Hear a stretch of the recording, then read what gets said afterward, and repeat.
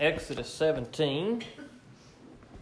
We covered a lot of text last week. We covered all of 16, just to kind of get the whole story without having to break it up. But tonight we're going to cover just a little text from one extreme to the other. Just a few short little verses tonight. Exodus 17. Just the first 7 verses. Kind of following along the same lines really tonight of what we've seen the last few weeks with Moses and the people of Israel and their attitude and the way they've been acting and the things that they have been complaining about. We kind of see that same type of thing going on in the verses tonight. So we'll read through the text and then we'll pray and we'll jump in. Verse 1.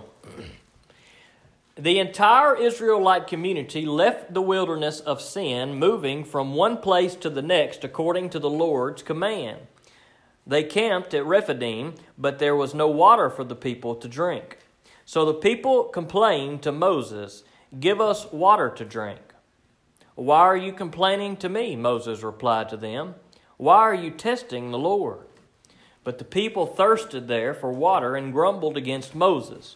They said, "Why did you even bring us out of Egypt to kill us and our children and our livestock with thirst?" Then Moses cried out to the Lord, "What should I do with these people? In a little while they will stone me." The Lord answered Moses, "Go on ahead of the people and take some of the elders of Israel with you. Take the staff you struck the Nile with in your hand and go. I am going to stand there in front of you on the rock at Horeb. When you hit the rock, water will come out of it, and the people will drink." Moses did this in the sight of the elders of Israel. He named the place Massah and Meribah because the Israelites complained and because they tested the Lord, saying, Is the Lord among us or not?" Let's pray. God, we come to you and we thank you for these words, and I pray that you would just kind of help us to see what's going on here in these verses and tonight and in the last few weeks that we've looked at, and just kind of learn from how the people acted, dear Lord, and how you acted, how they complained, dear Lord, but how you were patient with them and took care of them through their time of need. And God, I pray that in these few minutes, as we just look at these few verses, that the Holy Spirit would just point out something, some little something that we need to hear, dear Lord, that you need to speak to us tonight so that we can grow in you and grow in your word. And I ask these things in Jesus' name. Amen. Amen. Now, this story is similar to the one that we saw a couple of weeks ago, where they wanted water. You probably remember that story. They had been on the verge of death, we could say. They had been 3 days without water, and so they probably weren't going to make it much longer in the desert. And the text says that they grumbled because of their condition. There was a real need there, as well as it was last week. There was a need for food, and here again this week we're right back to where they were. I don't know how much time had passed in the text, but it probably had been a few days, maybe a few weeks since they had just experienced this, and they still were grumbling and complaining about how things had worked out, that they didn't have the water that they wanted to drink as they were on this journey. And we've seen the same thing over and over and over, and the people keep acting the same way, and God keeps bailing them out of trouble. And so we kind of get the idea. Every time this takes place, they begin to grumble to Moses. Now, it's understandable that they would want water. I mean, this is a natural thing. It's not like they're requesting something that's just something just for fun that they want. It's not like they're requesting a new chariot or some horses or some kind of worldly possession, some kind of wealth or something. They're not requesting something that is unnecessary. They're requesting something that is a real legitimate need. They are simply wanting water, but God is not providing that to them, at least not as quick as they think that it should be provided to them. And so they begin to grumble and complain to the Lord. And it says that they camped at Rephidim, but there was no water for the people to drink. So the people complained to Moses, "Give us water to drink." And so here they go. They're complaining to Moses But really, they're not complaining just about Moses or just to Moses. They are really complaining about God and to God. Now, this is an important thing for us to notice here in these verses. Now, obviously, God is the one who has done all the work that has been done. He has done this work through Moses, who is his servant that he has called to lead his people. God is the one doing the work, but for the people who aren't speaking to God face to face, who aren't experiencing God in the same way that Moses is that spokesman between God and between the people. And so naturally, when there is a problem with what is going on, and they have a problem with how God is doing things, they take it out on the one who is closest to the Lord in their opinion, the one who represents God, in this case, Moses. Now, this is an important thing for us to notice. I had a pastor share some wisdom with me just a few weeks ago. He said, sometimes as a pastor, you're going to encounter people who are going to come at you and who are going to attack you. He said, because they are mad at the Lord. It may not be something that you have done personally. It may not be that they are mad at you, but oftentimes when people are angry with the Lord, they go to the person in their life who most represents the Lord to them. So for pastors, oftentimes people who are angry at the Lord, are mad at the Lord, or think the Lord is evil or the Lord is not just, they will take that out on a pastor. Now, that applies all the way to any Christian, not just a pastor, and you may have experienced that. If you are a faithful Christian and you live for the Lord, and you have those in your life who know that you live for the Lord, and they become angry with the Lord, or they are mad because something has happened in their life, or whatever the situation may be, perhaps they don't want to turn to the Lord. It may be that they attack you, and that they look at you as being a representative of God. After all, you stand by God. You say that God is good. You say that God will take care of people in their time of need, but yet they are not being taken care of, so therefore they kind of bring that on you as a representative of someone who represents God. And that's what was taking place here in this story with Moses. The people were taking their frustration out on Moses, but Moses was not really who they were frustrated with. It was, deep down, their frustration with the Lord. Continuing on in verse 2, why are you complaining to me? So Moses knew, look, there's nothing I can do. I'm doing everything that God has called me to do. I'm leading you guys through the wilderness the way that God has told me to lead you. So why, therefore, are you going to complain to me? What can I do? There is nothing that Moses could do on his own. He knew that God was in control. I believe that Moses was probably trusting in the Lord. He probably wasn't questioning how God was doing things. Maybe Moses was too. But I like to think, at least at this point in Moses' life, that he was faithful to the Lord. And Moses is saying, what can I do? Well, the answer, of course, was nothing. Moses could do nothing apart from God unless God called him to do something. And then Moses pointed out the real concern here, and that is they were testing the Lord. Moses says, why are you testing the Lord? No doubt Moses is probably trying to recall, don't you remember what just happened? It wasn't too long ago that you needed food and you began to complain and grumble. And did not God kind of act sternly and gently with you at the same time? He showed that you shouldn't have acted that way, yet he still provided. And he probably is pointing them back to when they wanted water, trying to help them remember that did not God provide for you earlier when we were in this same type of situation? And he calls the people out here and he says, why are you testing the Lord? He lets them know that what they are doing is not right, that they are questioning God, they don't trust in the Lord, and there are consequences oftentimes that come with that when we begin to doubt the Lord and begin to try to do things on our own, or begin to lose our faith in the Lord, or try to figure out things the way we want to figure things out. In verse 3, but the people thirsted there for water and grumbled against Moses. They said, why did you ever bring us out of Egypt to kill us and our children and our livestock with thirst? Again, same type of attitude that they have had in the weeks prior. Now they're saying, not only are you going to kill us, but you're going to kill our children, you're going to kill our livestock. We will be completely devastated.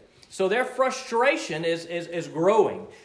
Moses says, why are you testing God? And the people are saying, why did you bring us out here to kill us? Now, they still haven't understood what's going on. And we know that the tension is rising and that things are getting worse because Moses says in verse 4, then Moses cried out to the Lord, what should I do with these people? In a little while they will stone me.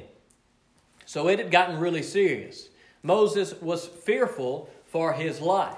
The people were obviously in such an uproar and things were getting so bad that Moses was afraid that he would soon be stoned, that they were going to take out this frustration that they had, of the frustration of the Lord that they had, and they were going to take that out on Moses. Now again, this was a real concern. They needed water. The problem was not that they needed water, but the problem was how they reacted in showing their lack of faith and their lack of trust in God, especially after all that God had done for them leading up to this point. It's not like this is the first time in the last few months of Israel's life that they had come on hard times and that they've never seen God do a mighty work. No, they were well aware of what God could do, and yet they were still complaining. Now, this is a good time for us to pause for a second and say, boy, well, you're just preaching the same thing you've preached the last 2 weeks. Well, yeah, I am. But I think it's important for us to see that these things kept occurring in Israel's history, and sometimes they occur in our history. How many times do one week we do something and God blesses us and we think everything's good, and then the next week we complain, and then God blesses, and then we complain, and then God blesses, and then we complain, and then we doubt, and then we worry, and then we question, and then we grumble. We're not so different from the Israelites. I think it's important for us to kind of see this pattern because it is indeed the same pattern that we oftentimes live in our life. And he goes on to say a little further, the Lord answered Moses, go on ahead of the people and take some of the elders of Israel with you. Take the staff you struck the Nile with in your hand and go. Now, isn't that interesting? God recalls something that happened a while back. He tells Moses to take the same staff that he struck the Nile. You remember that. That was the first plague that God did. He turned the Nile River into blood, and it was when Moses struck the water with his staff that the river was turned into blood. And so obviously there was no power in this staff apart from any power that God had put in it. And he tells Moses to take that same staff and go and do what God is fixing to tell him to do. Perhaps he's trying to give Moses some encouragement there. Perhaps by calling Moses' attention back to something that Moses had used previously and God had done a mighty work through, perhaps Moses needed a little encouragement. I can imagine that he did, as the people were coming against him with the intention possibly of stoning him. Obviously, there was some fear there, and maybe Moses needed that little extra bit of encouragement. And so God told him to take the same staff and to go to this certain place. In verse 6, I am going to stand there in front of you on the rock at Horeb. When you hit the rock, water will come out of it, and the people will drink.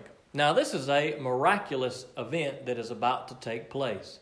Now, notice what God tells him to do. One, he tells Moses to gather up the elders of the people of Israel. Now, typically when I think of elders, I think of those who may be older, those who may be looked up to in the community, those who may have wisdom, and I believe that that's probably the same type of thing that was going on with the people of Israel. There are people in our lives that are probably older, that are wiser, that we look up to. And oftentimes when people like that in a church or in a community, in a group speak, people tend to listen to them. And so I believe that God told Moses to take these elders so that they could experience what was about to take place, because they would be able to go back and tell the people this miraculous act that had taken place. They weren't just getting it secondhand. They weren't just getting it from Moses saying, oh, by the way, I struck this rock. But they were going to be able to see God's power. And isn't that interesting and kind of crazy to think about, that there was going to be water that was going to come from a rock? Now you think about that for a second. We've got hundreds of thousands of Israelites, possibly a couple of million of Israelites in the wilderness. It takes a large amount of water to get everybody, all of their livestock, watered. And here God was about to make water come from a rock. I don't know how big this rock is, But I believe that it's a miracle nonetheless. I don't know how it happened. Did the rock split open and water gush out? Did water just begin to run from underneath the rock? Did water shoot up from the top of the rock? We don't know how this took place, but we know that God said that He was going to do it, and indeed He did it. Now, He also told Moses as he was going to do this, He says, I am going to stand there in front of you, or some of your translations say before you. God was reminding Moses that He was going to be there with him. He was going to be in front of him. Sometimes you hear pastors say in their prayer, hide me behind the cross, which I think is another way of saying is, God, go before me. God, be in front of me. God, you speak these words. And in this case, I think God was reminding Moses that He was going to be with him, that He was going to be in front of him, that He was going to do the good work. And Moses just needed to be obedient. And sometimes we need to be reminded of the same thing, because there may be those situations in our life that may seem dire, that may seem really bad, and they may really be bad. I'm not saying that these situations aren't bad. The situation of the Israelites here, it was a bad situation. They desperately needed water. There may be times in our life where we are in legitimately bad situations, and we may not understand what God is calling us to, but if God is calling us to do something that may seem hard or may not make sense, just as it didn't make sense to the Israelites why things were taking so long, or why they were wandering around here in the wilderness when they were supposed to be going to the promised land, sometimes in our life things don't make sense. But we need to be reminded that oftentimes if God calls us to something, that He goes before us, that He goes in front of us, that He is with us. It may be that person that God is convicting you or laying on your heart to talk to. Maybe you feel like you need to share the gospel with them in some way, or share a scripture with them, or simply pray for them. But you're not sure how they're going to take it. You're not sure how they are going to respond. But what I've found is that oftentimes, if I feel the Holy Spirit leading me in that way, that God prepares the way for me. Oftentimes, I find that as scary as it may seem, that if I'm prayerful about it and say, okay, God, go before me and prepare their heart. Let the Holy Spirit be working in this person's life before I get there. And oftentimes, I find that when I go and begin to talk, a heart that used to be hard toward the Lord is suddenly receptive. It's almost as though they're expecting you to come. And the reason why that is because God has gone before you. God has gone in front of you. God has prepared the way for you. How many times in God's life maybe has He called us to something and we never followed through with what God called us to do? How many times in our life maybe has God prepared someone in our life that we were supposed to encounter or supposed to go and love on a little bit, and we never went because we were afraid? Now, I'm telling you that because I know that sometimes it's scary, and sometimes it takes us a while to build up the courage. But oftentimes, we miss opportunities, I believe, because we don't trust in God the way that we should. We don't have the faith in God and believe that He has gone before us, that He is in front of us, that He has prepared a way for us. And just as God had gone before Moses there and was in front of Moses, in front of all of the people of Israel, at least the elders there, God did a mighty work, and God met their need. God quenched their thirst through a rock. Now, I can't help but think of Jesus Christ when I read these verses, as they may point us to thinking about Jesus being our rock. That they may point us to the fact that Jesus is the source of everlasting water, as we see when Jesus meets the woman at the well and He says, look, you need to realize who you're talking to, and if you realized who I was, you would be asking me for water. And Jesus wasn't talking about drinking water. He's talking about spiritual water. We've even seen in 1 Corinthians, I can't remember, chapter 10, I think it is, at the beginning, where it talks about, where Paul is talking about and drawing the people of Corinth back to Moses and getting water from the rock. And he's speaking in a spiritual sense. The fact that Paul uses that illustration, I believe, ties us back into this very text. And so I believe it's natural for us to see Jesus in this text and to think about the fact that as God provided water for His people then in a physical sense, so He provides water for us now in a spiritual sense, sometimes maybe in a physical sense too. But we have to look at the bigger picture here, and we have to remember that God is with us, that God goes before us, and that God will meet the needs that He has for us. That as Christians, God has not called us to follow Him only to leave us so that we can be just completely destroyed and hopeless and have to face hard times alone and never have any hope or help in our life. That's not what God has saved us for. God has saved us for His purpose, for His kingdom, to grow in Him and to lead others to Him. And sometimes along the way, it may be bumpy. It may seem like it doesn't make sense. It may be scary, and it may seem like our needs aren't getting met. But just as God was with the Israelites, so God is with us on the journey. And just as He provides what they needed, He provides what we needed, both in a physical sense and in a spiritual sense. And just when it seems like things can't get any worse, just when it seems like those seasons in life are tough and there's no light at the end of the tunnel, oftentimes God comes through. As we grumble and complain, God hears us and God delivers us. So let us think about these actions of the Israelites over the last few weeks, and let us think about our own life and think, are there times maybe where we complain a little too much and we need to have a little more faith? Are there times where we are impatient because we want things in our time, and we need to be reminded that God is going to do things in His time? And we can also know that when God does it in His time, it will be the right time. Let's pray. God, we come to You tonight, and I thank You for these words, and I pray that You would just help us to not be those who live in doubt, dear Lord, or lack of faith for what You're doing, but God, help us to be those who trust You. Dear Lord, also help us to be strong for those who may come against us, God. There may be some who come against us as a Christian just because we represent You, God, and we stand up for You, and they may want to take their frustrations on You, dear Lord, out on us. And so help us to be strong, to know, God, that the problem is not with us, but the problem is with You, dear Lord. But help us to try to lead them to You in a way that they can see that You are love, that You are gracious, dear Lord, that You're merciful, that we can point them to Jesus Christ and the sacrifice that He made on the cross on their behalf, dear Lord. Help us to be able to bring that to a world that often comes against us, dear Lord. Help us to be patient and gentle with them, even though oftentimes, dear Lord, they may not deserve it. Dear Lord, we don't deserve it either. We don't deserve the love that You gave us, but You freely gave it to us. And so, God, we receive freely, so let us give freely. God, You have forgiven us, so let us forgive others.